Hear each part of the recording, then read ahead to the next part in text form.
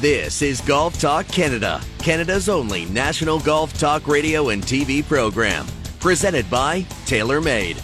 Golf has a new game-changing number.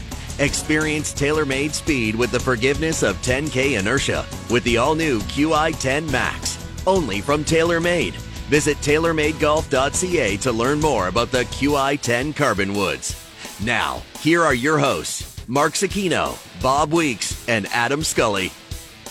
And a good morning, Canada. Happy Family Day. Welcome inside GTC. Adam Scully alongside Bob Weeks. Mark Zecchino joining a little later in the show as he is traveling back. He's coming back from the West Coast swing. He's been gone for a couple of weeks now, but Mark will be leaving on a jet plane back here to the cold of Toronto later today. But Bob, good morning. How are you, my friend? How was the weekend? Weekend was very good. It was cold. Good day for a good weekend for sitting inside and watching some golf, and it was quite a golf tournament we witnessed there. Lots of up and downs and lots of things going on. So, as I say, good day to stay inside. Good day to stay inside, and I know you've been keeping close tabs as well on the Scotties. How much curling did you watch over the weekend? Yeah, I watched a fair bit of curling and was trying to work a little bit on some of the controversy that's going on at the Scotties right now. We had a big story with the lead, Brianne Harris for Team Canada, Kerry Anderson's four-time defending championship team, going for the five-peat, being ruled ineligible, and no other news, no other information coming out there, and there's no leaks. So kind of like having like say an hour before the puck drops, you have your starting goalie said, nope, you can't play. We're not going to tell you why, but you can't play. So it's interesting stuff going on at the Scotties, and I'm sure our crack crew there will have an answer of what's going on before too long. Well, would you look at that? Scotties coverage, of course, continues on TSN throughout the next week or so as the tournament wraps up next Sunday. But a busy show today. Another great weekend of golf for Canadians. We'll recap that all. We'll hear from the Z-Man a little later in the show. And we're going to discuss the Myrtle Beach Classic and a really cool initiative they're doing with some YouTube golfers. We'll learn all about that with Kyle Oland from Myrtle Beach. That's coming up in hour 2, as well as winners, weird, and what. But let's kick things off with some news and some headlines. News and headlines are brought to you by Sandbagger Hard Seltzer. Sandbagger. Everybody knows one. Well, another week and another great Canadian success story in the world of golf. This time, it's Stephen Ames, who won 4 times last year on PGA Tour Champions, and he gets it done again, Bob. Yes, I know different circumstances, but still. 5 wins in his last 24 PGA Tour Champion starts. What can you say about Stephen Ames? Well, he's got that beautiful, sweet swing. He's always had that, one of the best swings I've ever seen on the tour. And he's working, of course, with our friend Shaheen Nakjavani to groove it in a little bit more. I saw he was working quite a bit before this week's tournament, and obviously it did pretty well. He's not a young guy, by Champions Tour. He's going to be 60 at the end of April. So it's he's kind of finding his sweet spot as in the twilight of his career, but great performance, 13 under par over 2 rounds. They didn't have to play the fourth round or the third round. That's always the best way to finish one off. You can sit in the breakfast table and say, "Yep, you're the winner." But good for Stephen, and man, I don't see him slowing down. He's in good shape. He looks like he's fit, no ailments. A lot of the thing about the Champions Tour, there's always a lot of bad backs and sore knees and some larger fronts, shall we say, but it's all pretty good for Stephen, looking good right now. Well, and he mentioned the ailments and issues, and one guy who hasn't had that really at all in his PGA Tour Champions career is Bernhard Langer, who, of course, tore his Achilles. He was set to play in his final Masters. We won't be seeing Bernhard Langer anytime soon, unfortunately. But looking ahead here, Stephen Ames probably right now is either landing in Morocco or flying in Morocco, where, hey, he won last year. So who knows, Bob? Maybe we're talking about Stephen Ames again next Monday, too. Listen, 7 wins is pretty remarkable. And I don't know, like if you had told me who's going to have more wins on the Champions Tour, Stephen Ames or Mike Weir, I probably would have bet Mike Weir. But Stephen Ames is, I say, he's finding his groove in the twilight of his career. And a lot of people online, if you search Stephen Ames on Twitter, prior to this recent success, you might see stuff for when he was talking about how Tiger Woods was playing in the match play all those years ago. And, of course, Tiger won that match in a big fashion. But many people perhaps forget that Stephen Ames won the Players' Championship all those years ago. And you've told the story before, Bob, but for those who haven't heard, just you were there on location when Stephen Ames won the Players' Championship. Just what an unbelievable display of golf was that for Ames on that day? Well, I said this, as you said, I've said this a number of times. I've watched, I don't know how many thousands of rounds of golf over my career and following players, and that was the best. The final round on the Sunday was the best ball striking over 18 holes, most complete round that I've ever witnessed, and that's including Tiger Woods and all the other players that I've seen over the years. And he beat the best field in golf by 6 shots, and that's hard to do at any time. But man, it was just like the most beautiful control over a swing. The ball went pretty much every shot exactly where he wanted. It's just something I've always sort of remarked at and said, man, if I could be half the. I actually reached out to his coach Shaheen this week, and he had posted some pictures of them working together. I said, that is like still the sweetest swing in golf, and it really hasn't traveled far from that day back in 2006 when he won to where he is now. It looks very similar. It certainly does. Stephen Ames now 5 wins in his last 24 PGA Tour Champion starts. Let's hear from Stephen Ames after getting the victory. I think overall it was the mindset was pretty much the same as it was last year. 2022 was a very consistent, great year for me, where I was knocking on the door multiple times, but didn't actually have a win. And then when last year came out, 23 came out, and I won 4 times. I was like, whoa, this is a little different for me. And so I learned a lot from that, from being in that situation. And the same situation arose here again this week, where everything was, it was funny because we had almost a month and a half, 2 months off, and 3 weeks prior to coming here, and I didn't play much golf, but the mental part of it was the part that was very capable, very unusual, capable at the same time for me to switch it on and go. So that's something that I actually took from 23 coming into this year. So I think at the end of the day, some people might say it's a lucky win because it was only two rounds, but at the same time, I think I was already in the mode where I think I would have won probably by 5 or 6 again. So that's the realistic of where I am right now with my game. Confidence clearly sky high for Stephen Ames. We should also point out that we both chatted with Stephen Ames via text asking to come on today. He is traveling a bunch, so hopefully we get Stephen Ames on very soon here on GTC.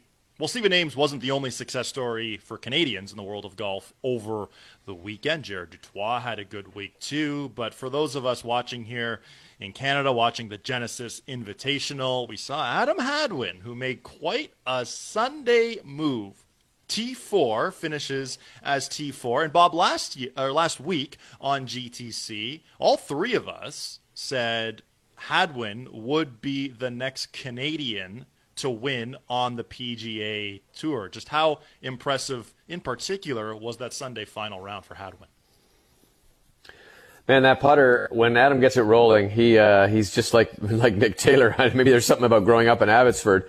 It was funny, I was talking with somebody at an event on one of the nights, and I said how back in the day, Canadians used to be known for how poor the putters were. George Knudson was a terrible putter. Dave Barr was not a great putter. And you go down the list, and now, I mean, Nick Taylor is an amazing putter. Mac Hughes is an amazing putter. And now Adam Hadwin, of course, is rolling it in. But that was a pretty impressive day, and I think Adam is really charged up this year. You know, he's got his, like all the Canadians, he's got his focused on those 2 important team events, the Olympics and the President's Cup. And I think he got a little burned 2 years ago. He was not happy about not making the President's Cup team. He thought he would. But I think those guys are all driving each other in a friendly way. I mean, I think they're all supporting each other, but talking to them. Yeah, I said, like, this guy's spurring me on, and I'm spurring him on, and that guy's spurring you on. And so a good performance for Adam Hadwin. And you kind of got to think that it won't be too much longer before he gets a win. Maybe at it's the Valspar tournament in Florida. Now that he gets to Florida Swing, that's where he won his first time. And Canadians seem to have a habit of winning at places where they won before, like Corey Connors. So maybe he'll pull something out of the hat as he gets into Florida. And looking at data golf right now, the one stat that really does stand out to me is strokes gained off the tee, which Hadwin was third last week at the Genesis Invitational, and he went through these swing changes a couple of years ago. Looks like those are really starting to take into account right now. Adam Hadwin playing some great golf. Let's hear from Adam Hadwin after finishing T4 at the Genesis. Yeah, I mean, anytime you shoot 10 under on a weekend at Riviera, you're doing something right. I felt like I just did a really good job these last 2 days of committing to a shot. I think there was a lot of indecision the first couple days, led to some poor swings. The wind is tricky here. Sometimes you don't feel it, but it really plays heavy. And so I felt like these last 2 days, I really did a good job just picking a club, picking a target, making a swing, and hitting it and go find it again. Yeah, absolutely. I mean, I think it's great seeing so many countrymen this late in the day. When you're warming up on the last 5-6 groups and you've got 3 and 4 other members from Canada, it's a great feeling. Obviously, Nick doing wonderful things these last couple of years, winning last week, and then the few of us playing well this week. It seems like every single week we're waiting to celebrate on the 18th green with somebody, and so it's been a fun group to be a part of. And that's where I want to go next, Bob, because we're coming off arguably the greatest season for Canadians on the PGA Tour.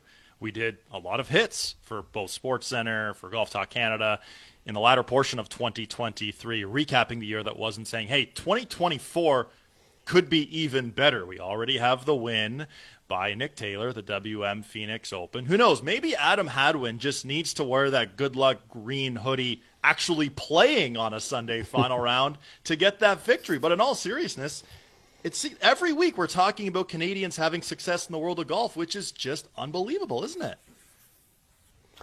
It's great. It's great to have a team to root for. There have been a lot of years when it's been the exact opposite, where you had no Canadians out there, basically. And I think now we're sort of in a real sweet spot. And you hope that there's more coming up. And you were mentioning like Jared Dutois. He's been out there a little while, but he had a chance in the Asian Tour. Was leading after 3 rounds, had a chance to not only win but get a spot in the Open Championship. He slipped a little bit and fell down to 7th. But there's a number of top players who are sort of coming up in the next generation, following up. We got, by the way, Stuart McDonald Monday qualified for this week's tournament, the Mexico Open. So I think there's lots of good reasons to think that Canadian golf is in probably the best position it's been in for as long as I've been around anyway. So that's a long time. Some high praise there for sure. Should also mention Adam Svensson finishing T10 at the Genesis Invitational, heading into the final round at the Genesis. And at one point, too, there are all 5 Canadians inside the top 17 at a signature event on the PGA Tour. That is just awesome to see. The future is bright. 2024 is going to be a season to remember for Team Canada. Now, when you look at the Genesis Invitational, you look at the top of the leaderboard, and you look at one, Hideki Matsuyama, who, quite frankly, just went into video game mode on Sunday. The 9 under 62 wins by 3. Because, Bob, at one point, there was a 5-way tie atop the leaderboard. And what did Hideki do? He went out and just grabbed the trophy on his own and said, this thing is mine. What an unbelievable display of iron play, especially in that final round. Yeah, I got the 3 turkeys, as I was saying, bogey, birdie, birdie, birdie 3 times. You don't see that very often when he runs through it.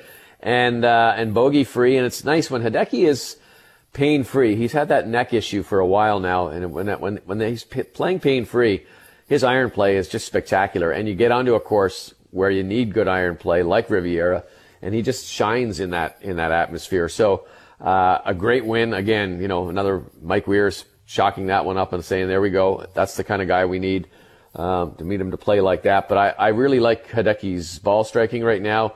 His putting seems to be pretty solid. So all around good game. You got to like that as you sort of start getting into the heavyweight season, starting with the players in a few weeks.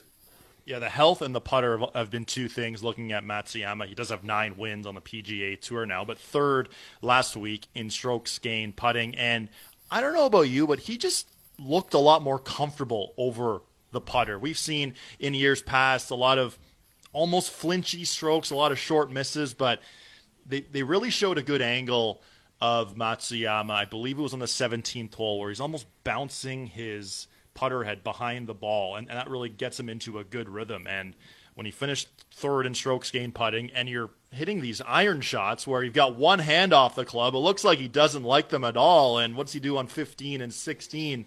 Hits it 2 feet combined in 2 holes. It was awesome. And for Mike Weir, like you said, another victory for an International President's Cup team member. He's got to be licking his chops right now, Bob. Oh, for sure. And Hideki also, by the way, set the record now. That's 9 wins is the most by an Asian golfer on the PGA Tour. So that's a big mark for him. And I think if he keeps playing like this and he stays healthy, he's going to be a factor in the major championships coming down the stretch. So he's really kind of in a, as you pointed out, kind of a comfortable spot now when you see him on the golf course. He just looks a little bit more relaxed. He looks like he feels like he belongs, which he has for a long time, obviously, but just seems to be a guy who's in a nice rhythm out there. In his first win since the 2022 Sony Open. I know at some point very soon we're going to do a little President's Cup draft, I believe, for SportsCenter and YouTube, so stay tuned to that. One guy I'm also looking at for the International President's Cup team, Jason Day, who wasn't on that last team, and now he's back playing very good golf. A 9th place finish for J-Day. Now, before we go to break, some other news in the world of golf, and Vern Lundquist has announced that he is going to announce or commentate in his final Masters coming up in April. And this is a guy, Bob, who, when you look at the past great moments at the Masters, whether it's Jack in 86, Tiger in 05, Tiger in 19, Tiger every year when he's won the Masters, a lot of those famous calls are from Vern Lundquist. He's sorely going to be missed. Yeah, he is. He's a very nice gentleman. I've had a chance to chat with him for a few times over the years, and just a very gracious guy. He loves what he does. He's sort of not cut short, but he sort of wound up his college basketball career was another one where he did a lot of announcing. Sure, not played, but did a lot of announcing for college basketball. But he wanted to stay on and try to get to 40 majors or 40 Masters, and now he's going to do it. And I can remember one time years ago, I think it was probably his 30th or maybe his 25th. I'm not sure how long ago it was. We went onto the range at a PGA Tour event, and we had a whole bunch of tour players try to imitate his famous call with Jack Nicklaus. Maybe, yes, sir. And he went on we had a few of them going on with that. It was a fun piece. Everybody loves Vern. Vern's just a lovely guy, and he's been kind of that voice that you recognize whenever you're thinking about great golf moments. I think your impression of that was pretty spot on. I have to say, maybe, yes, sir. He's had a number of great moments. In your life, have you seen anything like that is another one that many people look back and think of. Of course, that call in particular was from Tiger Woods. And when we come back here on GTC, another eventful week for Tiger Woods. He withdraws from the Genesis Invitational due to illness. The big question, what's next for T-Dub? We discussed that and much more next right here on GTC. This segment of GTC was presented by TaylorMade and the new QI10 Carbon Woods. Experience TaylorMade speed with the forgiveness of 10K inertia with the all-new QI10 Max. Only from TaylorMade.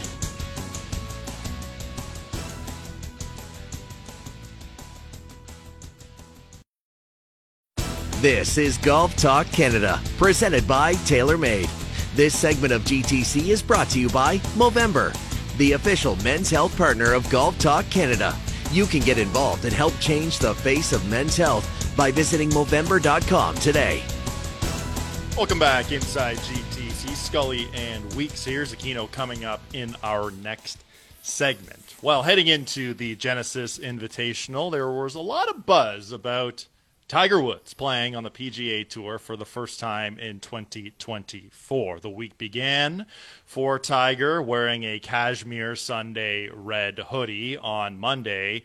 The week ended prematurely for Tiger on Friday as he was in a golf cart, hands on his face, not looking great at all. Bob, when you saw Tiger sitting in the golf cart after hitting the tee shot on the 7th hole on Friday, what was your level of concern? Did you think back or leg or some sort of injury immediately?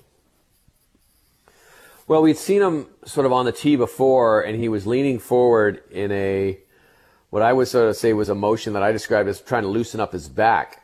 And now you kind of know it wasn't loosening up his back. But that was my first instinct was, okay, now the back, because he had talked about having the back spasms on Thursday when he hit that famous shank on the 18th hole. So I figured, okay, maybe it's the back. And we've sort of been forgetting about the fact that his back has also been an issue, not only just his ankle and his leg. So I think there was a sense to me of, here we go again. And then when you found out it was an illness, I mean, we still didn't even know what kind of illness. And when you see the paramedics truck pull up in front of the clubhouse, you're going, okay, this is a little more serious than we thought.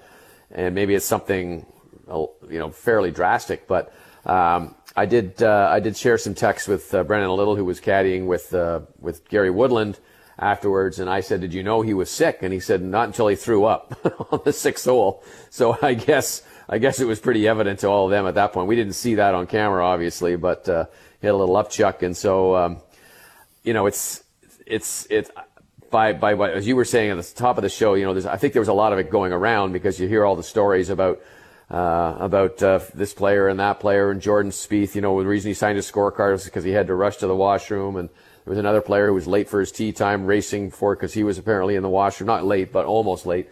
So there was something obviously going around, a bit of a bug, and unfortunately Tiger caught it. And it's just like this guy, I don't know, he just can't buy a break when it comes to trying to get back into some kind of rhythm. Yeah, a lot of bathroom talk on throughout the PGA Tour. A lot of issues going on with the still match. Apparently, Patrick Cantlay had a fever of 100 degrees, and that's why he didn't play very well on Sunday. One of the reasons why. We'll get into that a little later in the show too. But let's talk about what you did see from Tiger Woods. And yes, the shank on Thursday in the first round on the 18th hole was jarring, to say the least, because even Tiger was talking after the round and said he had these back spasms, and I didn't really see him flex his back. I've never hit a golf ball with back spasms. I've had back spasms. I'm 30, almost 32, going on 90 sometimes, the way my body feels. But I'm a little amazed that he was able to even hit a driver with 172 miles per hour of ball speed right before. But shank aside, from what you did see from Tiger in the first round, what were your impressions? I thought he looked pretty good, to be perfectly honest with you. I thought there was no discernible hiccup or even limp when he was walking. I didn't see that until maybe late in the day, but that may have been late in the 6 holes that he played. He sort of was hobbling, but that may have been just because he's had the bad head and the bad stomach going. I think he looked a little rusty. Some of the chip shots, some of the putting was at times was really good. At other times was kind of off kilter, I guess. So the consistency wasn't there, and that's to be expected. But other than that, I thought his swing looked good. He had that. He was playing that nice big cut that he plays now, and overall didn't seem to be favoring any part of his body, whether he was swinging or whether he was just walking to the next shot. And we should point out, too, in the first round, and I know it is just one round of golf. I know that. And the other guys clearly didn't play great, but he beat Rory McIlroy. He beat Max Homa. He beat Matt Fitzpatrick. He tied Justin Thomas, who arguably heading into this past week was the hottest player on the PGA Tour not to get a win. Hey, all three of us had Justin Thomas on our PGA Tour picks. Missed the cut last week. So for Tiger Woods, performance, it looked pretty good. It looked like there was a little more speed with the driver hitting that cut off the tee. I found last year, if he was really hitting that cut to get into play, it was in the 168 to 170 ball speed, and on Thursday it was closer to 172 to 175, so a little more speed. That could be with the new TaylorMade driver. That could be because of the work he's done in the gym, but people listening will now be curious because we had the chat both on SportsCenter and on YouTube last week that Tiger has this schedule in mind to play one tournament a month in 2024. So you would have thought that would have been last week, then the Players' Championship, and then one major a month through the end of July. I wonder, Bob, given he only played 24 holes, and as we think it was just the flu, you wonder if he's going to add a different tournament to his schedule now. What do you think? No, I don't think so. I think he had it mapped out pretty good. I mean, I think we'd love to see that. Maybe something after the PGA Championship, or after the Open Championship, maybe something in August. I just don't. I think he's going to play less than he's going to play more. He's kind of talked about the fact that he's never going to play a full schedule again. He's never going to play a big one. Now, who knows? Maybe something will come up and he'll do somebody a favor, or get a nice offer to show up somewhere or something. But at this point, I would just see him playing the next 5 tournaments that we've sort of outlined, which would be the Players and the 4 majors. I think his body, again, looks like it can handle it. Whether he can play to a level where he can compete, I think that is unknown at this point, because even though he did beat all those guys that you said, he was still fairly well down the pack, and he was on the bubble to make the cut. So I think there's still a long way to go. But again, a lot of that could just be rust, just shaking it off, just getting into the tournament. And we know what he's like when he starts to feel that groove, when he starts to sort of see his name rising up the leaderboard. And I think there's still some time left for that. Again, and we've been saying this all week, he's 48 years old. His body is broken. It's fused. It's tied together. It's whatever you want to say. So there are only so many swings left in that body. And let's just hope that maybe at one point he can put some together. Maybe not win a tournament, but at least, I think we were talking about this, you and I, on SportsCenter this week, maybe just get a little bit of a tease to us that maybe he's in the hunt anyway, and just to see those eyes focus in and start to bear down.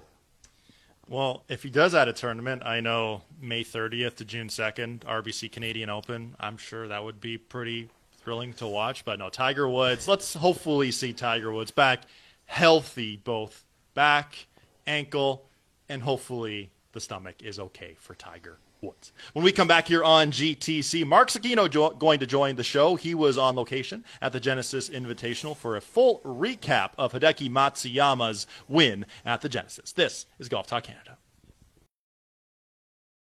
This is Golf Talk Canada, presented by TaylorMade. This segment of GTC is brought to you by WeatherTech Canada, Canada's leader in automotive accessories. Visit weathertech.ca.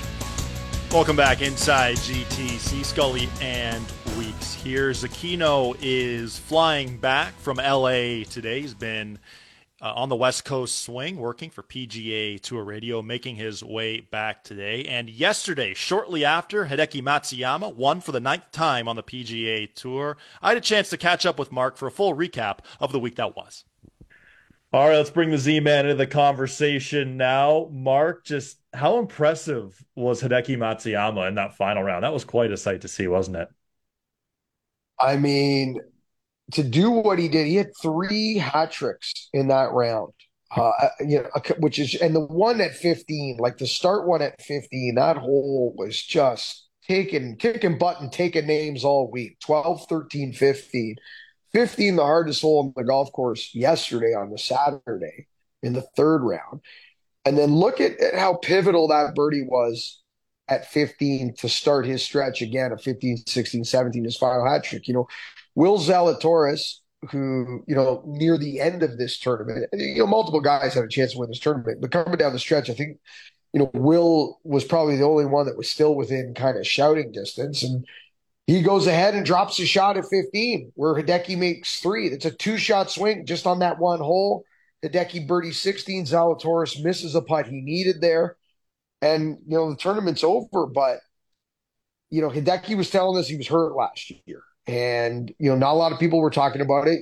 He speaks typically to Japanese media through a Japanese interpreter. And he said, I'm healthy now. I feel good. I'm healthy. I'm ready to go. So his 2-year drought has come to an end. And when the iron play lines up with the putter, like it did today, well, we know what it can do. It can win green jackets. And it was so impressive, Skulls. It really was impressive. And we've seen this from Matsuyama in the past, where sometimes he'll hit an iron shot, and from the body language, it doesn't really seem that he likes it. And 15 and 16 today, he almost had one hand off the club. And those 2 shots, the approach into 15, the tee shot into 16, finished a combined, a foot and a half away from the cup. It was impressive. And too, Mark, I have to say, with the flat stick, he looks a lot more comfortable. And that's a dangerous sight to see for a lot of other PGA Tour players. Totally. A couple to kick in range, and yeah, we call it the Hideki on PGA Tour radio because often on PGA Tour radio, Scully, we lose the ball in the sky. We don't have images, we can't look at the monitor, we don't have cameramen with us. We're literally calling it with our own eyes. And when you miss it, you kind of go to the player for reaction to try to get an idea on where it's going. And if a guy is looking up and down, he likes it because that's the first thing a player does. Is the head just goes up and down because they hit it on the line. They like one hand off the club usually means the guy's lost it off to the right, like he's flared it. You can't play that game with Hideki. He will get you every time. He will make you sound like an idiot because you'll say something like, doesn't like this one, and he hits it to a foot, right? So he wins on good golf courses too. This golf course, players were talking all week how it's one of their absolute favorites. It's definitely one of my favorites. And I have got, and Bob and I will have to talk about this when we're back on the air together live, and we're not all traveling at different times, the three of us. We'll have to definitely have this conversation together. But I called the 10th hole before the start of the week my favorite short par four, the best short par four in the game of golf. And Bob likes it, but he suggested it wasn't like his favorite. He thought it was a little quirky and a little tricky. It's maybe crossed the line a little bit as it's gotten older. I'm going to double down. It might be my favorite hole on the PGA Tour. Wow. It's that good. It was today, Adam, it was 313 yards. Do you remember Luke List? He gets up there. He was on fire, right? He missed one little putt on 7 that would have got him to 6 under on the round, but he's 16 under par. He gets up on 10, does not hit the drive he wants, kind of just flares it out to the right. He's got a bunker shot of about 45 yards from the short bunker. He needs to go over another bunker and try to stop it on this putting surface. He just has to take his medicine. He sat there and spoke with him and the caddy talked for like 5 minutes. And he's like, I don't want to aim 50 feet, 80 feet left of the flag. I'm 45 feet from the hole. I want to try to take a shot at the target. And I really think, it ended up leading to a bogey. But how many times on the PGA Tour, on a hole where there's no hazards, there's no water features, there's nothing like that, that a caddy and a player from 45 feet 45 yards, from 45 yards will have a borderline argument about hitting it away from the flag. The hole is just so good. It forces guys to create a strategy from the time they get to the tee for 4 days. The strategy can change so much on where the pin and the wind, and it's all about the angles. And unfortunately, in the modern game of golf, we don't get those situations as often as we do unless we are Pete Dye and we build an island green. There's not strategy, but at least you ask the player to man up. You can play the 300-yard par four that you can play 30 different ways. It's just an amazing golf hole. And something that I'm guessing you haven't seen. So after Rory McIlroy finished his round, he actually sat in with CBS for about 15 minutes, and he was actually in the booth when Luke List was going through this. And he said this would be a borderline miracle for him to make 4 unless he literally takes his medicine and goes sideways, because a hole earlier, he had 18 feet to shoot 29 on the front 9 and what seemed to be total control of the tournament. And the whole, it's fascinating to watch, and it's interesting to, Zalatoris missed it left and short on 10, and he had a pretty clear pitch. Even Jason Day was a little short of the green, Matsuyama too, and they had to hit this like flop shot to even stay on the green. And to your point too, Mark, the angles, Patrick Cantlay mishits his 3-wood off the tee. What's he left with? He's got a 60-yard bunker shot and with absolutely nothing to play with. Yet he was trying to hit an 8-iron from 60 yards in the bunker. So I guess what we have to say is hopefully more holes like this going forward. What do you think? Yeah, I'd love to see stuff like this brought into some of our modern technology in modern design. And I think it will, because some of the new golf courses built from the 90s onwards have really tried to put the bounce back in the golf course and create the edges. They tried this at LACC, they down the road, and they had an attempt to do so. But the angles and the targets were just too wide. You and I have had this conversation. You don't stand on the 72nd tee in the U.S. Open and have an 81-yard or 88-yard wide target. That's not what the U.S. Open's about. But the concept there was to try to do the same. Like, how do we put a bounce in this golf course? How do we create some angles and whatnot? And Riviera is just a masterpiece at it. Graham Dillette's down here with me this week because he's working for PGA Tour Live. So we're both working for PGA Tour Entertainment. And we had dinner Saturday night, and he said, as a player, he didn't even think about anything other than aiming in the left rough. He literally got up there 4 days in a row at Riviera and pounded 3-wood towards the trees, and just hoped he got lucky and hoped he got a good lie, because he said there was nowhere else to hit it. He said, the likelihood of aiming it at the left front and stopping it on that upslope are 1 in 100. Most often they tumble down and you get a bad kick. He thought the best play was into the left rough. And I went, really? I'm like, you're not even going to take a shot? And we kind of went back and forth. He's like, really? So we get there today, and we're both with Zalatoris and Luke List. I'm with radio. He's with live. We happen to be there together, same time. And we just had this conversation 24 hours before. And Zalatoris hits it left into the trees, into the rough, into the Dillette office, right? Into Graham's office. And, Luke List tries to take a shot at the flag and flares it. And what happens? Zalatoris goes on to make a birdie there. Did he make the birdie? I can't remember. Did he make the birdie at yes, he made the birdie at 10. Mm-hmm. I believe he made the birdie at 10. My mind's completely gone. And Luke List made a bogey. It was a 2-shot swing. Can't remember if or did he make the par? Zalatoris made par. Yeah, Zalatoris made par. He actually, so he chipped it. He missed a 7-footer. 7-footer? Yeah, that's it. That's right. Yeah. So he missed the 7-footer, but he had a 7-footer for birdie. Mm-hmm. While Luke List, never looked like par was even in the equation, and he ended up making a bogey. So I love the hole. It's great, and it never disappoints. It's the same every year, and of course it also sets the tone, Adam, because you go on to the next hole. We get to the par 5 11th, and Zalatoris feels some, a little bit of a crack in the armor by List. Little did they know that Hideki was going to take control of this tournament, but it certainly sets the tone, because now Luke List is completely flustered. This is a guy who shot 30 on the front nine. To your point, had 18 feet for 29.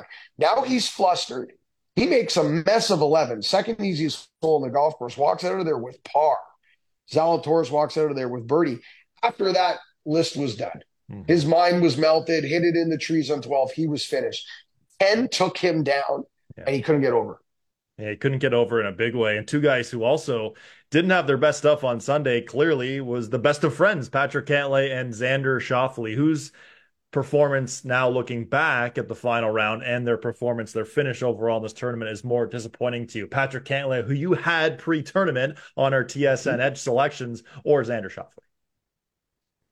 I think it's got to be Cantlay. Neither one of them can be happy at him. It was horrific golf from the two of them, completely flat, and it started on the first hole. If you don't birdie the first hole at Riviera, it's different when we come back for the U.S. Open, because that'll be a par 4 for the U.S. Open, and we'll play Riv as a par 70. But in a Genesis Invitational, that is, the easiest opening hole on the PGA Tour, and you've got to leave with a 4 or better, and neither one of them birdied the first hole, and that kind of set the tone for the day. They never got comfortable. They never kind of settled into the round. And it's so weird. I mean, you could almost see it coming a little bit from Xander Schauffele. If you looked at his numbers this week, he only hit 10 or 11 greens most of the week. It was scrambling was saving his butt. He was 15 of 15 in scrambling for his Friday, Saturday round. So he's missing greens left, right, and center, and his short game was keeping him in it. You can only play that game so long, right? You can only roll the dice with not being able to make, stress-free pars and giving yourself looks. It caught up with them. Cantlay is the one that's surprising. Like, Cantlay looked like the guy who was going to win this golf tournament from Thursday. He never looked like he wasn't going to win this golf tournament until we walked off the first green today. And all of a sudden, it looked like, he just looked flat. The second hole was a sloppy mess. Mm-hmm. And it just kind of went from there. So I think Cantley's the one, especially with his history at this golf course, finishing third here last year, playing junior golf here, playing amateur golf here, college golf. I mean, this is about as much of a home game as he's going to see from a West Coast standpoint. Got to be disappointing finish for Cantley. And on the other side of the spectrum, you got Canadian Adam Hadwin. What another great performance by a Canadian on the PGA Tour. T4 for Adam Hadwin. And for a second, Mark, it looked like this guy could post a number. This guy could have pulled a Hideki. But as you, Bob, and I spoke about last week, we all picked him as the next guy on the PGA Tour in terms of Canadians to win. And after what Hadwin put forth this past week, you've got to think that opinion's staying the same, as Hadwin's going to be the next Canadian to win on the PGA Tour. What do you think? Yeah, and I would say, I got to tell you, I thought I got to see a little bit of all of them this week. I got to walk with Mackenzie Hughes a little bit, Nick Taylor a little bit, Corey Connors a bit. I thought they all really looked good at times this week, at times. So I think the opinion's going to stay the same. I think it's still Adam Hadwin, also because of where we're going. We've got Valspar coming up in a couple of weeks. Hadwin loves it there. We've got Corey Connors heading, I don't know. I haven't looked at the field, but I'm assuming he's going to play Valero the week before the Masters. It's a tournament near and dear to his heart. So I'm assuming we'll find Corey there. So we're coming into this hallway of, what is the Florida swing, and then a stop in Texas, 2 steps now in Texas. We'll go Houston, Valero leading into Augusta. I got to think these golf courses line up well for our Canadians. And Hadwin looked great. They all look like they played well. I think it's a matter of time before we get the second win. I think it's going to come soon. I think we get it feels like it's coming before Augusta. It doesn't have to, but I do think it's coming certainly in the first half of the season. We're going to have another Canadian win. There's too many red and white on the leaderboard every week. It's crazy. It's just crazy. And they're playing well, and they want to outdo one another, and they've got their eyes on the Olympics, and they've got their eyes on the President's Cup. And I mean, there's so much to play for from a Canadian golf perspective that they also, I think, Adam, want to take the pressure off Weirzy. I mean, if we could get 2 guys to automatically qualify, and then that would really free up Mike in the pick scenario to not be a homer, and maybe add 2 more and get to 4. Whereas, we get maybe 1 guy qualifying automatically. It's a lot of pressure on Mike to just start adding Canadian flags. You know what I mean? So I think they should. You and I had the conversation a couple of weeks ago how good it would be to more Canadian. That's going to be a home game for that international team. I think it's good for everybody. But I think these guys want to do it on their own and get in there, and they're playing well enough to do so. Now, before we let you go, a lot of the talk heading into the tournament was, of course, about Tiger Woods. Bob and I got into Tiger a lot earlier in the show, talking about the illness, etc. So instead, we'll talk about the current world number 1, Scottie Scheffler. Another week, another top 10 finish, another week finishing last in strokes gained putting. You got to see Scheffler up close a couple times on the greens. Is it hard to watch? How would you describe seeing Scottie Scheffler's struggles right now? It's really funny because as the week goes on, the stroke looks more fragile, I guess is the word. It starts off on a Thursday, and he seems to be rolling it well, and he seems to burn some edges. And you're going, man, these are just off by like a fraction. So, so are the reads just off? Is the pace just off? Really hard to dissect because the balls look like they're tracking and look like they could go in at any moment. And, the old adage is just keep hitting your lines and eventually they'll go in. Well, we're 2 years now and he's hitting his lines, and, there's a couple of wins certainly along the way for Scottie. He's too good, but overall they're not going in. And then as we get closer to contention, we get closer to the weekend and this tournament becomes real, he starts missing 5-footers. He starts missing 3-footers. And that's not hitting your lines. And now there's something going on between the ears, right? Now, we're getting yippy and we're getting flinchy and the hole's shrinking on you. And we're right back at him where we were last week, the week before, 6 months ago. At what point are we going to change the grip, change the putter, change both, do something radical? And not for a round. We saw a putter change in the playoffs last year. for one round. That's not trying something. The same grip going to a different style putter for 18 holes is not committing to a change or trying something and then going right back. I'm talking about committing to something different, because doing the same thing over and over again and expecting a different result is insane. And that's currently where we're at right now with the best ball striker on the planet. And obviously the Tiger story is, the big one. Let's hope it is the flu. Let's hope it is what it is, and he's back and whatnot. And the Jordan Spieth thing is crazy. In today's day and age that we're still doing this is just ridiculous. Yeah. But the two big things that I take from this week, outside of what Hideki did, is Scottie Scheffler's putter is still a huge problem and a huge story, to your point. And I said to you and Bob, Rory McIlroy has concentration issues. He has moments in a golf tournament where he turns his brain off. This is the conversation we had Wednesday on radio. Did you see him go double, triple at 15 and 16 on Thursday? Mm-hmm. He's going about his business fine.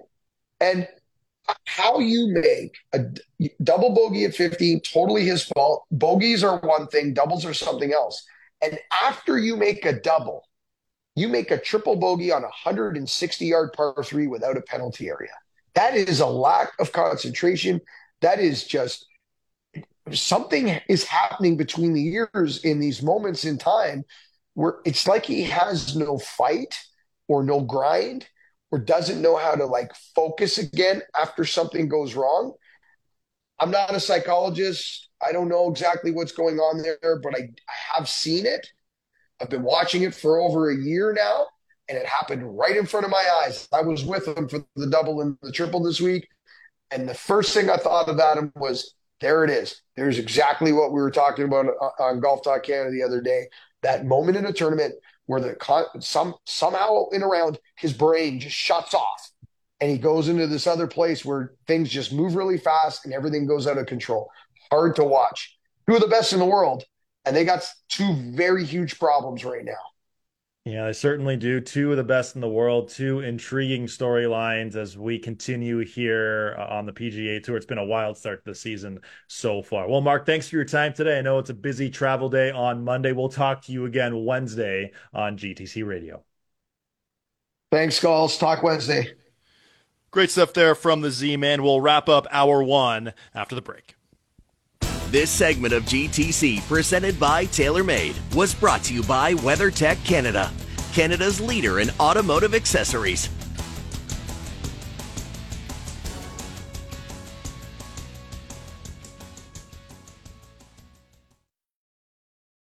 This is Golf Talk Canada, presented by TaylorMade. This segment of GTC is brought to you by Play Golf Myrtle Beach. Home to 80 great courses, 60 miles of sandy shores, endless dining and entertainment. Visit playgolfmyrtlebeach.com to start planning your golf trip today. Wrapping up hour one here on GTC. Coming up in hour two, we'll learn all about Myrtle Beach, both the PGA Tour event going on there in March and how you can plan a trip to Myrtle Beach. We'll have winners, weird and what, but we'll kick off hour two on the other side with a recap of the Genesis Invitational from some of the notables. What is going on with Scottie Scheffler's putter, and when is he going to make a change? All that and more next here on GTC. This segment of GTC, presented by TaylorMade, was brought to you by Play Golf Myrtle Beach, the golf capital of the world.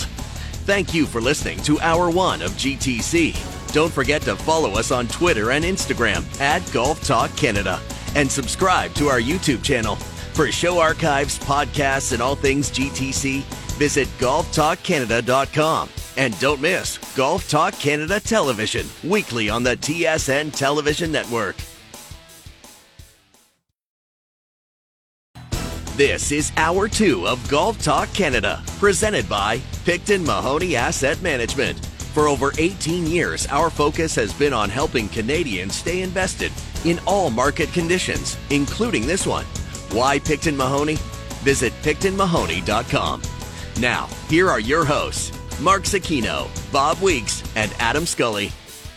Welcome back inside GTC. Hour 2, the back nine here on the show. Adam Scully alongside Bob Weeks. Coming up in hour 2, we'll learn all about Myrtle Beach, the Myrtle Beach Golf Classic coming up in May, including a cool little initiative they're doing with some of the top YouTube golfers in the world. We'll have winners, weird and what. We'll have leaderboard updates where we'll talk about the Genesis Invitational. Yes, Hideki Matsuyama got the win, but a lot of other notables having some eventful weeks for sure. And Bob, starting with Patrick Cantlay, it seemed like he really had one hand on the trophy for a lot of Saturday's round, seemed in control, and then on Sunday clearly didn't have his best stuff, and as we found out afterwards, clearly wasn't feeling his best. But what did you make of Patrick Cantlay's final round?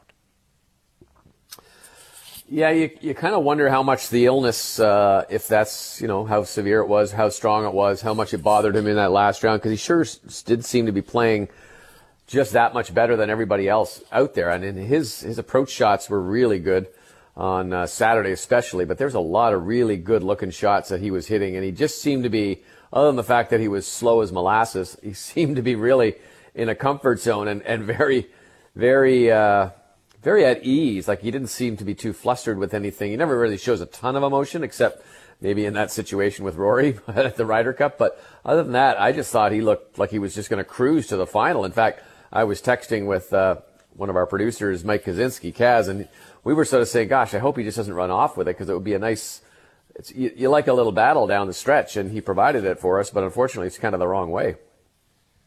Okay, you mentioned it right there, the pace of play, and I want to get into this because, yes, watching social media, watching Twitter throughout the early portion of that final round for sure, 2 or 3 holes in, they were already a hole and a half behind. Nothing's done. Nothing is done. They're not penalized. I don't believe they were on the clock, too. Is it just a matter of time, Bob, where nothing is going to change pace of play-wise on the PGA Tour until someone notable gets penalized when they have a chance to win on Sunday? Well, from what I understand, they were put on the clock, and they did speed up a little bit towards the 13th or 14th holes, I think it was, somewhere in there. But again, like that's a temporary thing. Basically, what you see from most people is they kind of speed up for one hole, and then they just kind of fall back into their rhythm. And again, it's just so hard to try and get these guys to move unless you're going to charge them strokes. You can fine them all you want. $3,000 for Patrick Cantlay, he doesn't care. That's sort of what he finds between the couches at his place. But I think really what you got to do is you got to find these guys strokes, and that's where it really counts. If you're going to take away a win from them, then that's what's going to happen. They do it on the LPGA Tour, and it works wonders. I'm telling you, they have a very good pace of play on the LPGA Tour. But you're right, Adam. Unless you're gonna make this something worthwhile, that you're gonna fight it, then they're gonna just keep taking the time. You know what they say, Bob, whether it's at our home courses or on the PGA Tour, those who are slow players don't believe they're slow players and talk about how everyone else is the slow player. And Patrick Cantlay, I believe he's called himself a patient player, but I don't know. It gets after he looks at the hole for the 14th time and he's still tapping his feet back and forth. Just hit the ball. Just watch Brooks Koepka, watch John Rahm. I know they're both on live, but 2 examples of guys who just grip it and rip it. I don't know. There's something that really does have to change, and hopefully at some point that will change, because it can be painstakingly slow watching these guys play golf. Now, Xander Schauffele was another guy in that group, and he hasn't won for quite some time.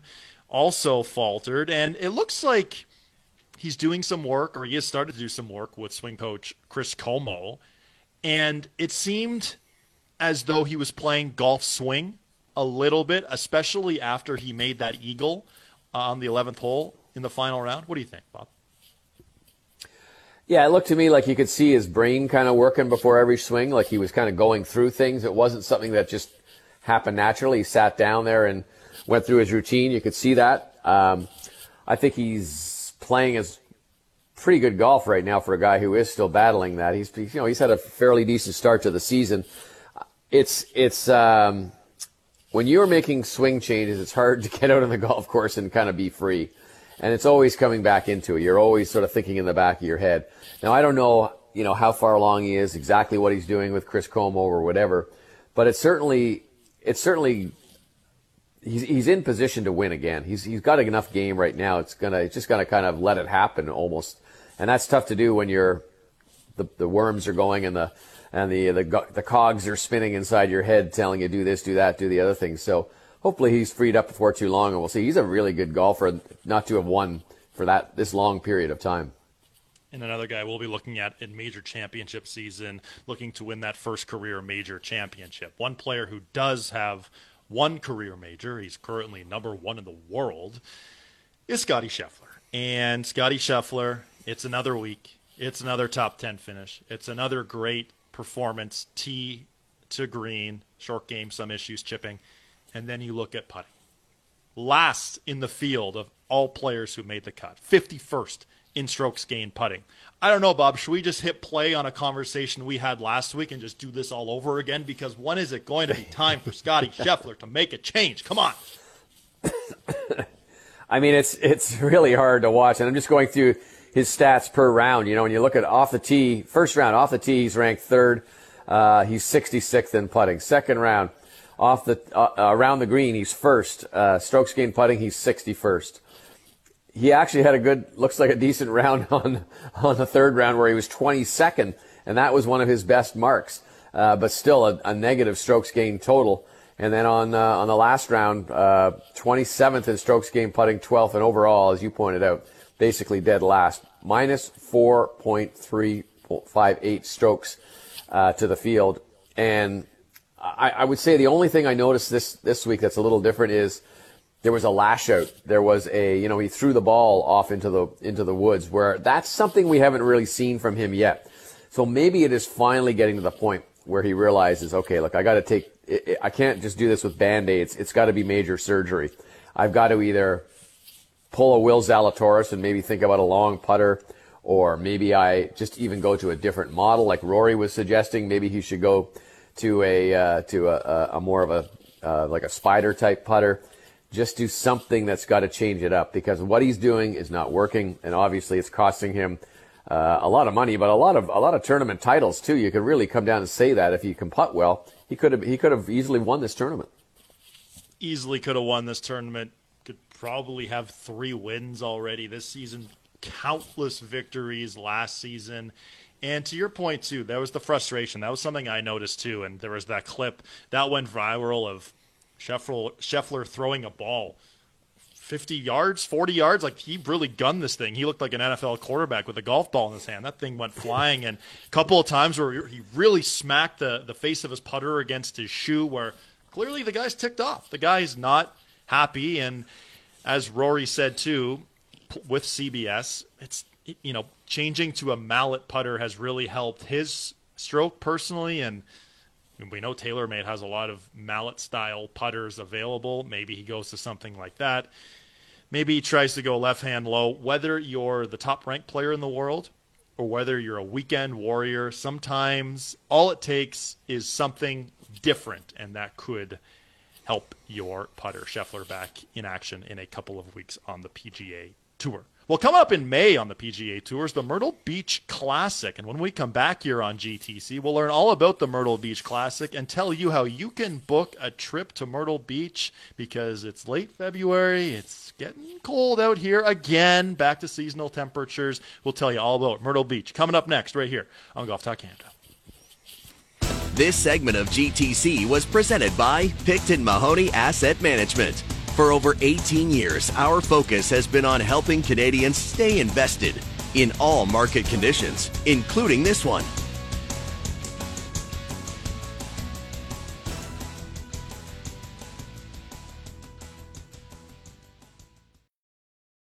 This is Golf Talk Canada, presented by Picton Mahoney Asset Management. This segment of GTC is brought to you by Cobble Beach, Georgian Bay's extraordinary waterfront golf resort community.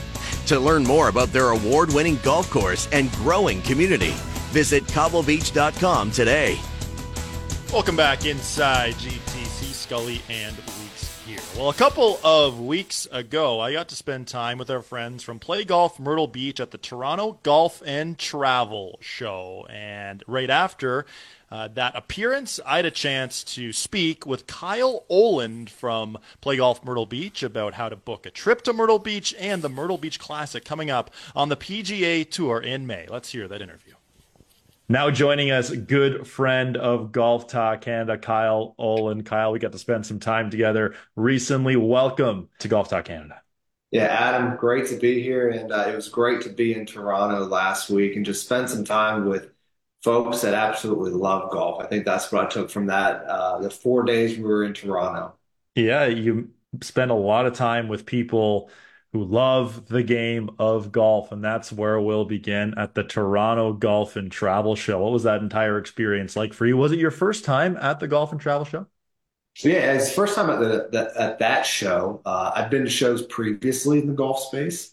The last one would have been 2018 in Columbus, Ohio. We took a break from the golf show scene for a little bit, but now with the reinvigoration of the game of golf, we wanted to come back and see what the excitement was like at the local level. And it was just like that. People were so excited to come talk to us in our booth, talk about Myrtle Beach and talk about not only their trips they've been to, the trips they're planning, or the trips they're going on this year. So it was a ton of fun.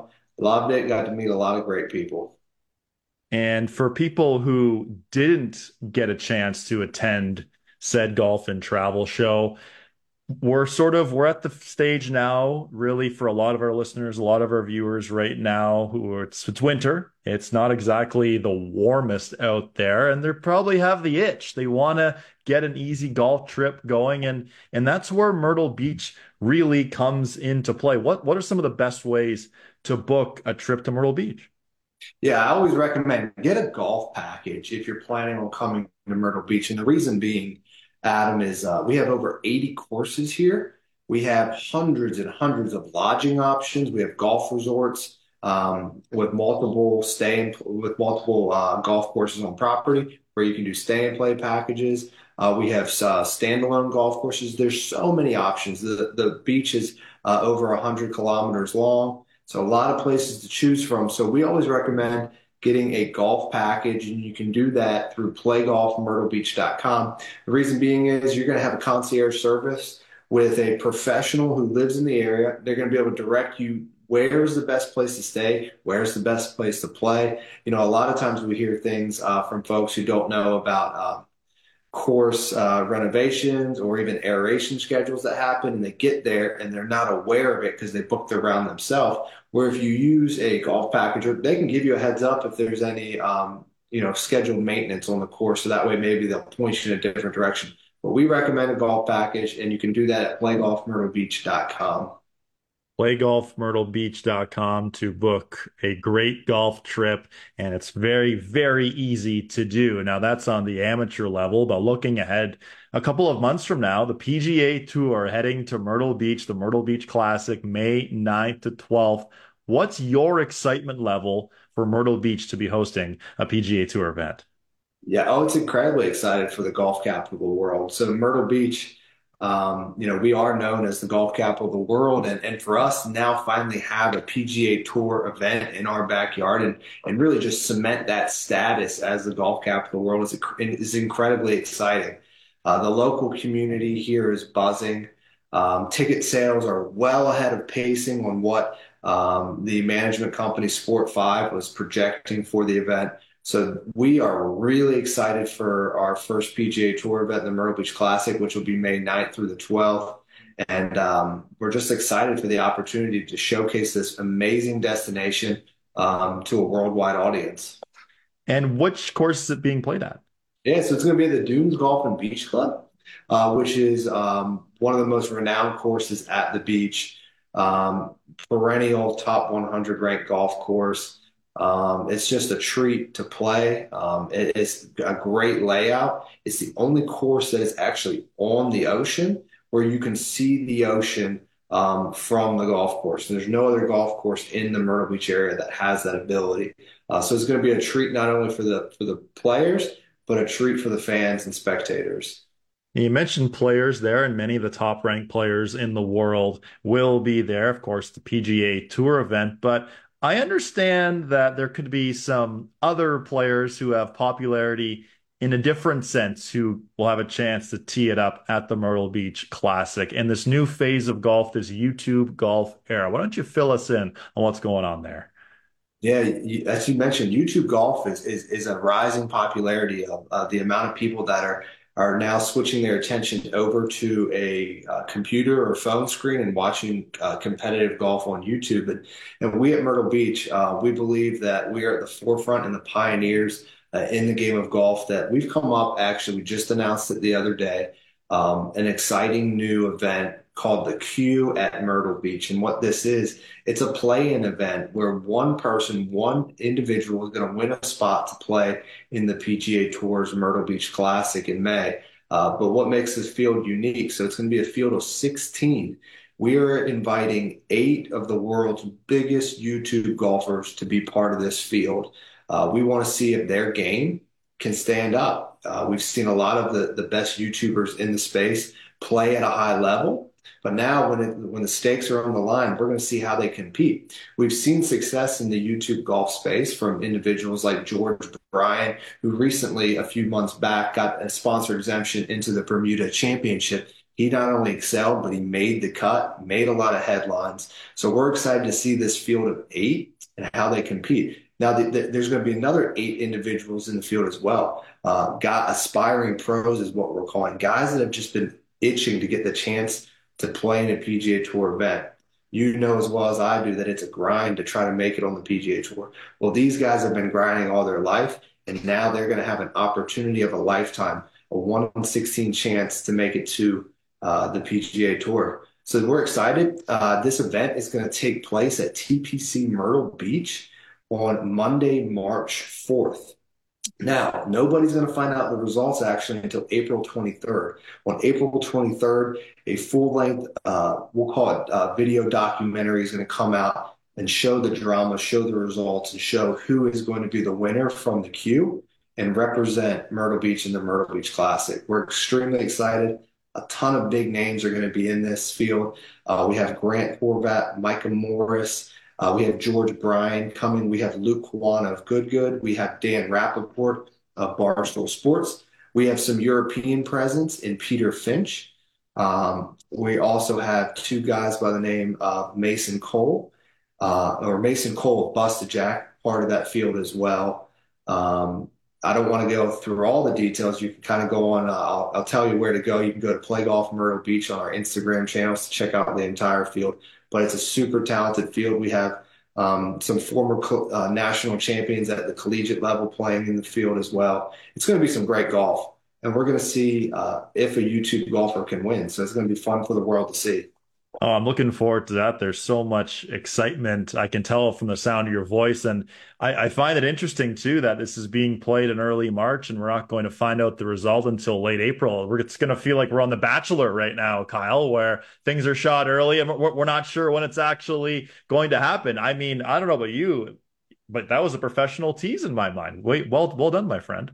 Well, thank you. And we'll be teasing it for the next 2 months as we have a very talented production team that's well known in the sports documentary scene that's going to be telling the story. It's going to be must-watch television, and I highly encourage everyone to tune in. And we'll put out more information, and you'll probably see more headlines in the coming weeks and months.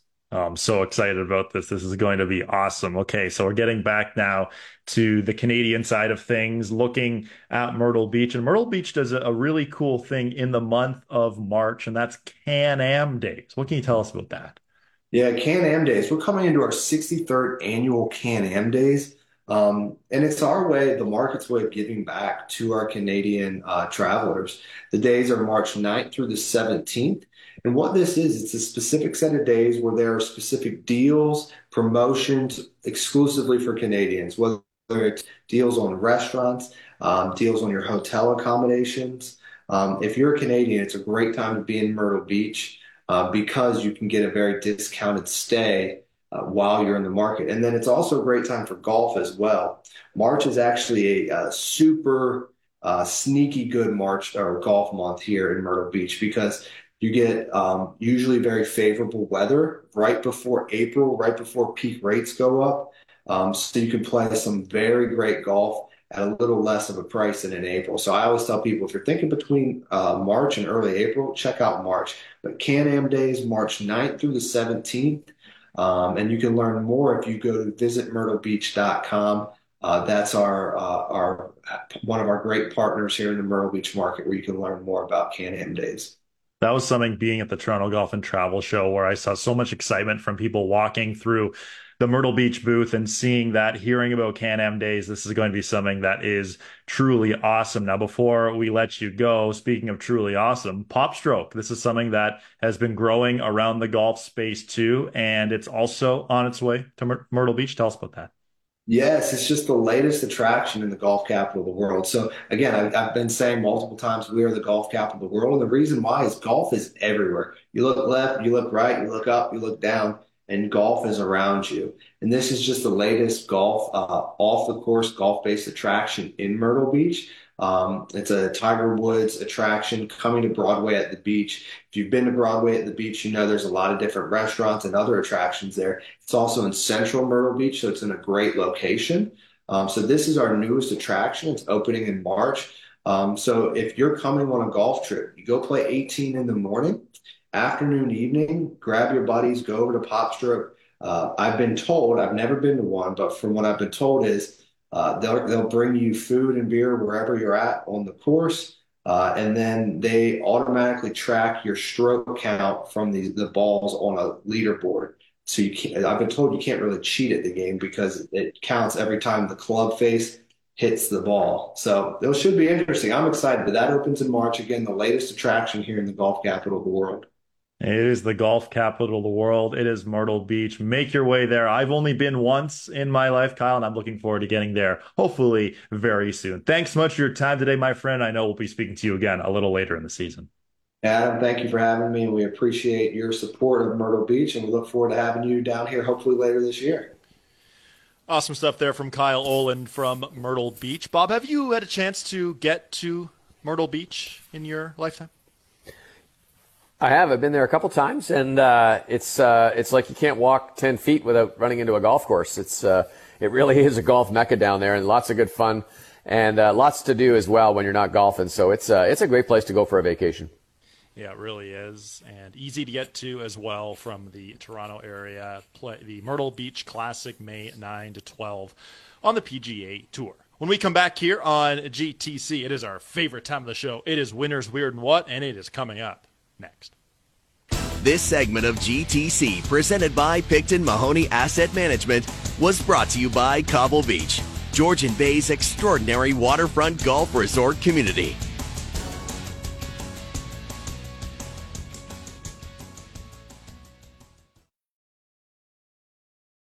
This is Golf Talk Canada, presented by Picton Mahoney Asset Management. This segment of GTC is brought to you by Cadillac and the all-electric vehicles that get you in the game. From Lyric to the first ever Escalade IQ, there will be a Cadillac EV icon for you. Welcome back inside Golf Talk Canada. Adam Scully alongside Bob Weeks. Mark will be back with us on a Wednesday. All right, time for our favorite time of the show. It is Winners, Weird, and What? And this week, Bob, you have the tee. Leaderboard reports are brought to you by Bushnell Golf, the #1 rangefinder in golf. A little different there, Bob, but go ahead. That's all right. That's okay. We like the leaderboard reports as well. Well, my winner this week is not a person, but it is something. It is the flu. And I'm chicking the flu because of what the flu did to our the tournament this last week. And it's amazing how, I don't know, it's amazing how you can see this stuff go around. And I've been at a number of tournaments where it's hit. And this time, obviously, it took away one of the best players in there, which was Tiger Woods, and knocked him out. And then you hear all these other rumors about other players getting flu, and you hear perhaps Patrick Cantlay had it. We saw Tom Kim running to the first tee. Apparently he was doing something previous to that where he almost missed his tee time. Jordan Spieth apparently had the similar kind of situation. And, it almost sort of brings back into focus that these guys are just real people and real things happen to them. And I don't know if you've ever been sick on a golf course. I was in Bermuda one time years ago on a press trip and got hit by a wave of flu in the middle of the round. And you never know how few portalets there are on a golf course until you really need one. And I'm saying this is a winner because it just brings the humanity back into focus for everybody who's out, whether you're a PGA Tour pro or whether you're a hack like me. When you need you need a place to go, boy, you got to go. And I don't know, Adam, have you ever been struck by any kind of an illness while you're on the golf course? Well, I am not going to get into any gory details here, but yes, I have actually. And Usain Bolt was a great sprinter throughout his career, and let's just say there have been some sprints, to put it bluntly, there. But no, in all seriousness, no, it was interesting. Maybe not interesting is the right word, but earlier in the week there was photos of Tiger chowing down on quite the burger. And so you wonder, maybe there was just something in the bad burger there that all the players had to go through. But anyway, the flu was a major storyline at the Genesis. Yeah, it was. And so it's hopefully it's not a winner again anytime soon on the golf tournament. But those guys do spend a lot of time together. They're all in the locker rooms, and things can go a little bit haywire. All right.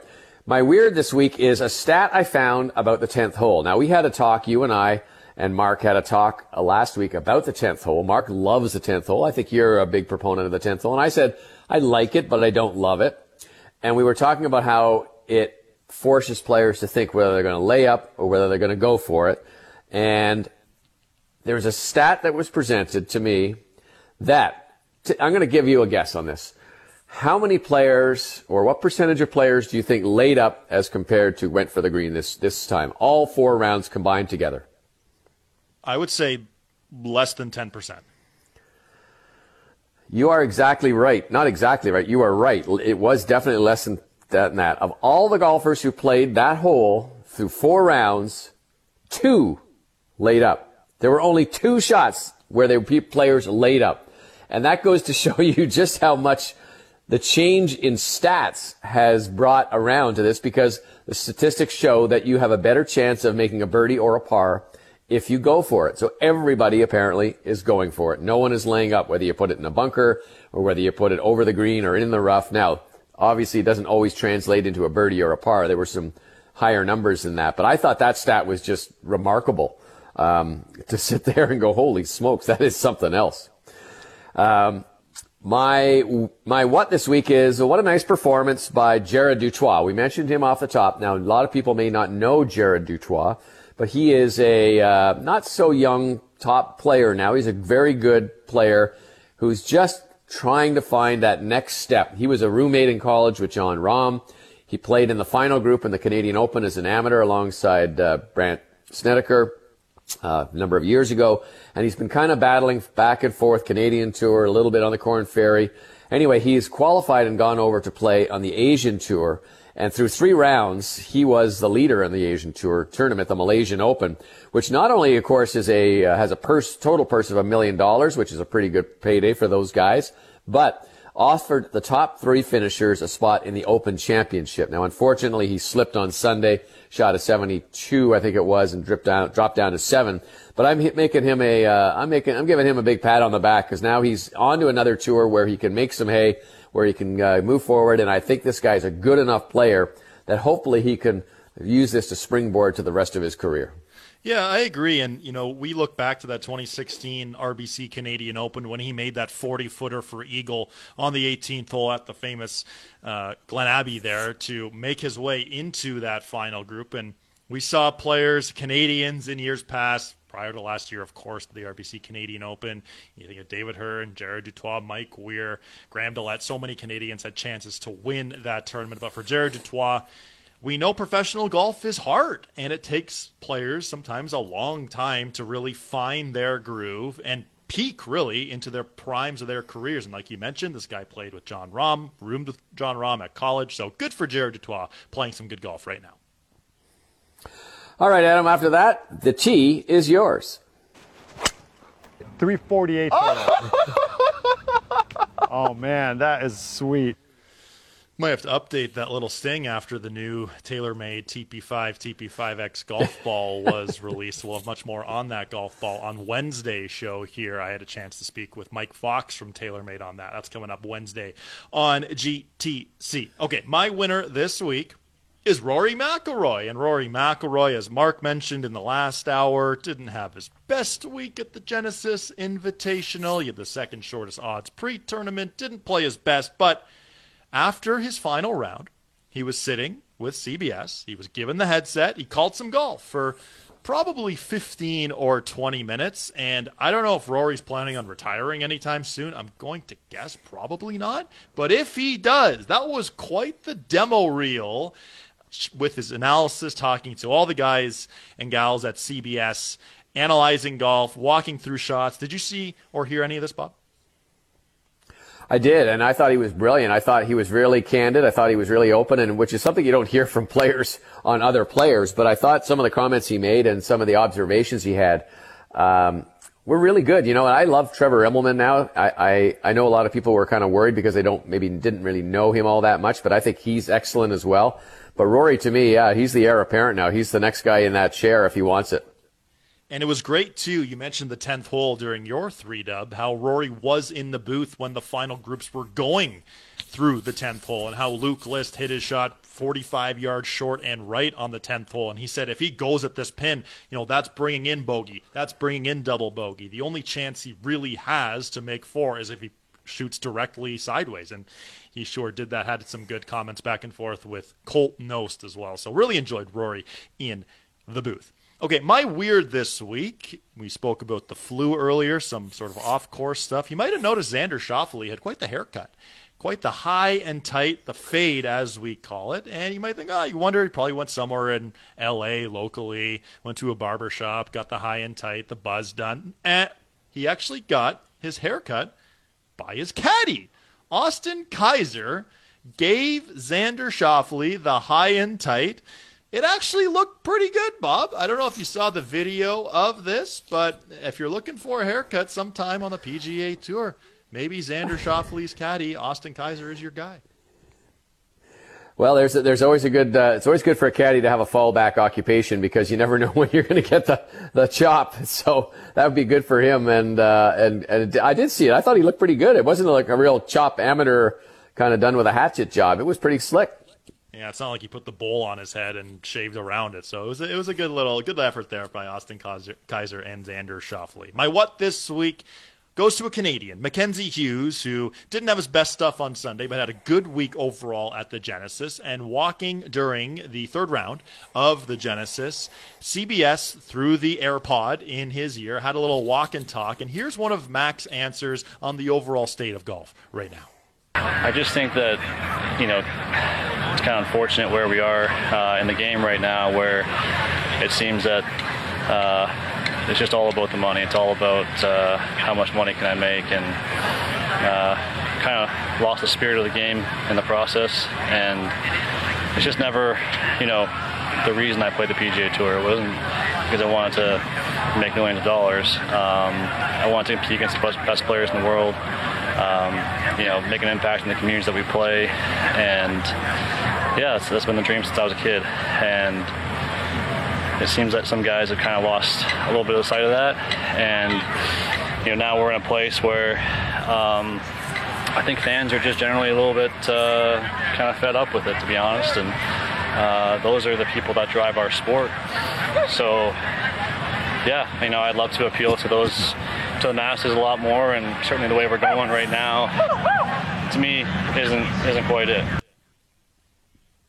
All I have to say about those comments is, wow, not only the honesty there, but for Mac to make those comments while in competition, and I know it's, he has to walk 300 yards to his ball, but still, Bob, what did you think about what Mackenzie Hughes had to say there?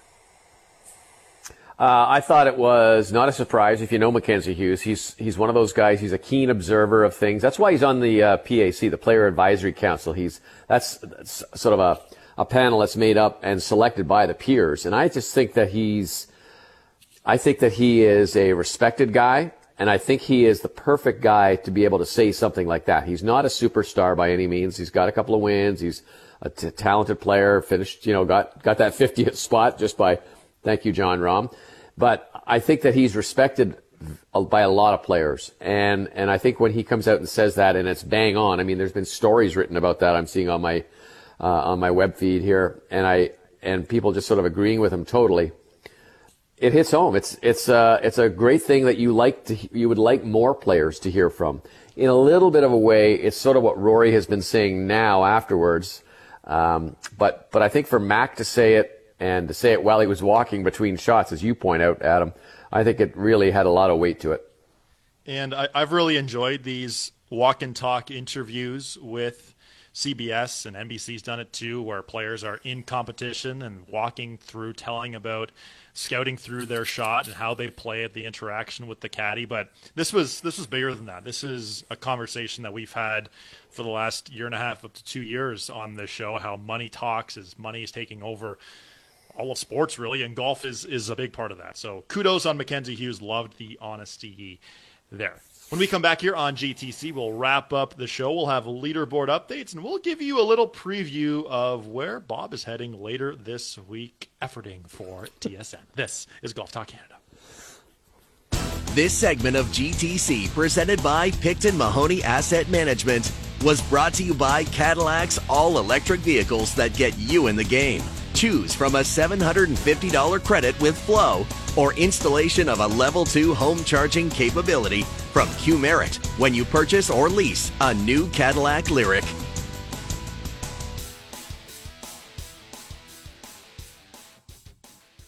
This is Golf Talk Canada, presented by Picton Mahoney Asset Management. This segment of GTC is brought to you by Adidas Golf. Looking to refresh your golf wardrobe this season? Adidas carries the latest golf styles and technology, built for on and off the course. We encourage you to express your style through every swing. Visit adidas.ca/golf to explore more. Wrapping up today's show, welcome back inside GTC. Scully and Weeks here. Time now for some leaderboard updates. Leaderboard updates brought to you by Bushnell Golf, the #1 rangefinder in the world of golf. Check out bushnellgolf.com for much more information. On the Asian Tour, the Malaysia Open, Jared Dutois, Canadian, T7 finish. David Puig, weekend rounds of 62. 62 gets the victory there. He's earned his way into the Open Championship. PGA Tour Champions, Chubb Classic, Stephen Ames, another victory, 5th win in his last 24 PGA Tour Champion starts. Have to point out, too, Rocco Mediate coming in second. Check out Rocco Mediate's social media channels because he's got a pretty cool Instagram page going through some instruction, some funny stuff. Rocco Mediate, that is awesome. Genesis Invitational, Hideki Matsuyama, the winner there, 9th career PGA Tour win, a scintillating Sunday, 62 to win by 3. Canadian Adam Hadwin finishing T4. Also Adam Svensson finishing T10. Bob, this week, Brooke is back. The Honda LPGA Thailand. She's had some time off. It's been a good start to the season for Brooke Henderson. What are you looking forward to seeing most from Henderson this week? I'm looking forward to seeing an improvement on what we've seen so far. That's, get that driver working pretty well. And if she can hit a few fairways and hit a few greens, I think she'll be in good shape. And I don't know. I think she's, as I said to you before, I think she's pretty enthused at the start of the season. Those first 2 events, she seemed really out there, ready to get going and stuff, which I didn't see quite as much as last year, or maybe there's just more of it this year. But yeah, I'm looking forward to seeing what she can do. Looking forward to seeing Brooke back in action. Now, Bob, you're off somewhere on Wednesday for some curling action. Why don't you fill our listeners in on where you're going? I am off to Melfort, Saskatchewan, which is about 2 hours northeast of Saskatoon, or let's say an hour southeast of Prince Albert.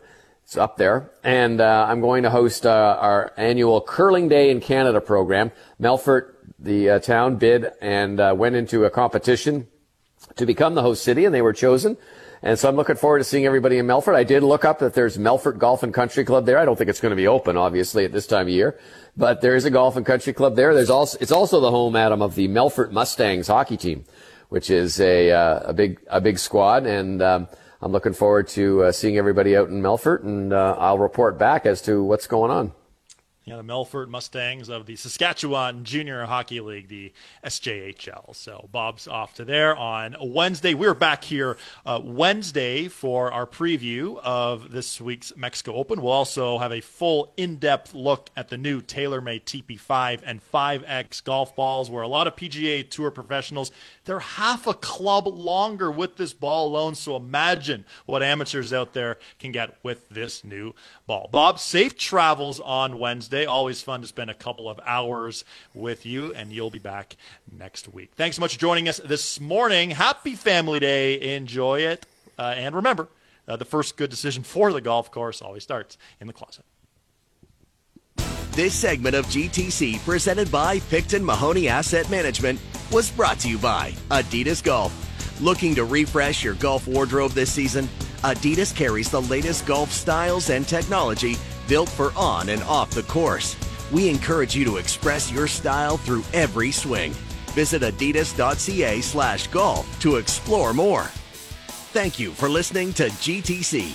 Don't forget to follow us on Twitter and Instagram @Golf Talk Canada, and subscribe to our YouTube channel. For show archives, podcasts, and all things GTC, visit golftalkcanada.com.